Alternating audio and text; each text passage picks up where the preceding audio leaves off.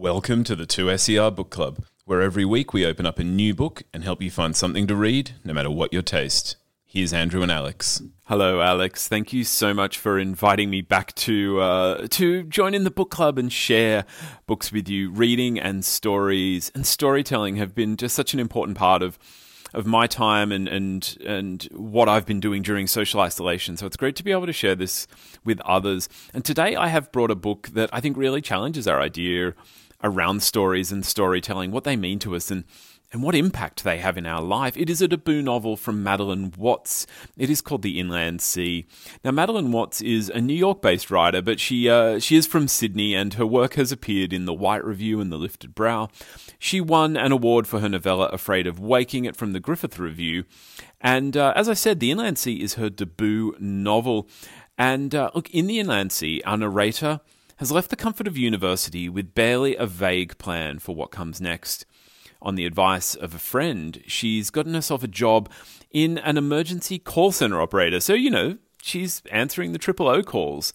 And there she listens day in and day out as disasters befall callers around the country.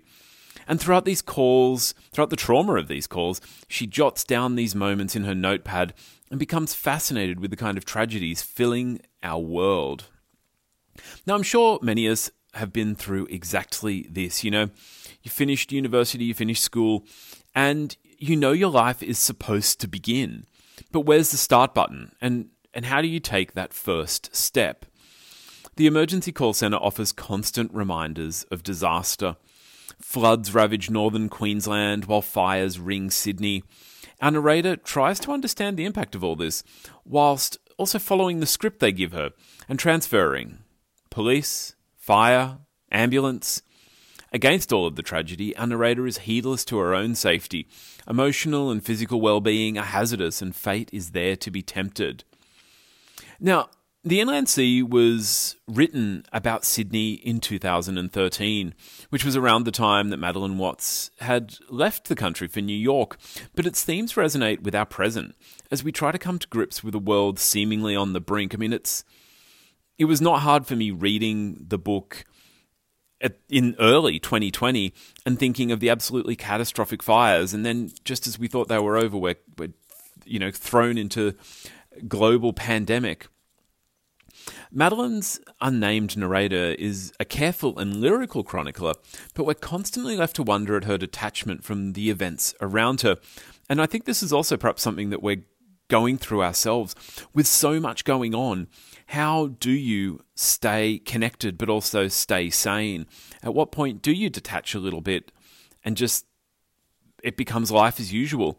There is so much feeling and so much anticipation in all this, but we also know that the stories being told may not be reliable.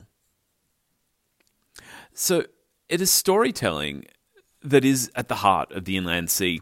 The narrator's story, our story, the story of Australia, and the trajectory that it is taking us on, seemingly towards destruction.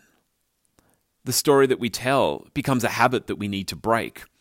The Inland Sea is a story telling us that our stories are inadequate, that we need to change the stories that we're telling, that we need to craft new stories to offer some semblance of hope.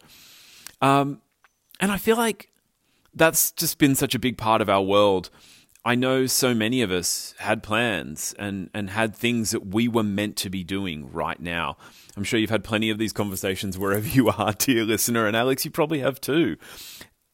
You told a story about what was going to be happening in 2020, and we've had to change our stories. And this is something that The Inland Sea gets to, and that's why I wanted to share it. I love this novel. It is a beautifully written novel, and it is a timely novel because it talks to us now, and that's what all good writing should.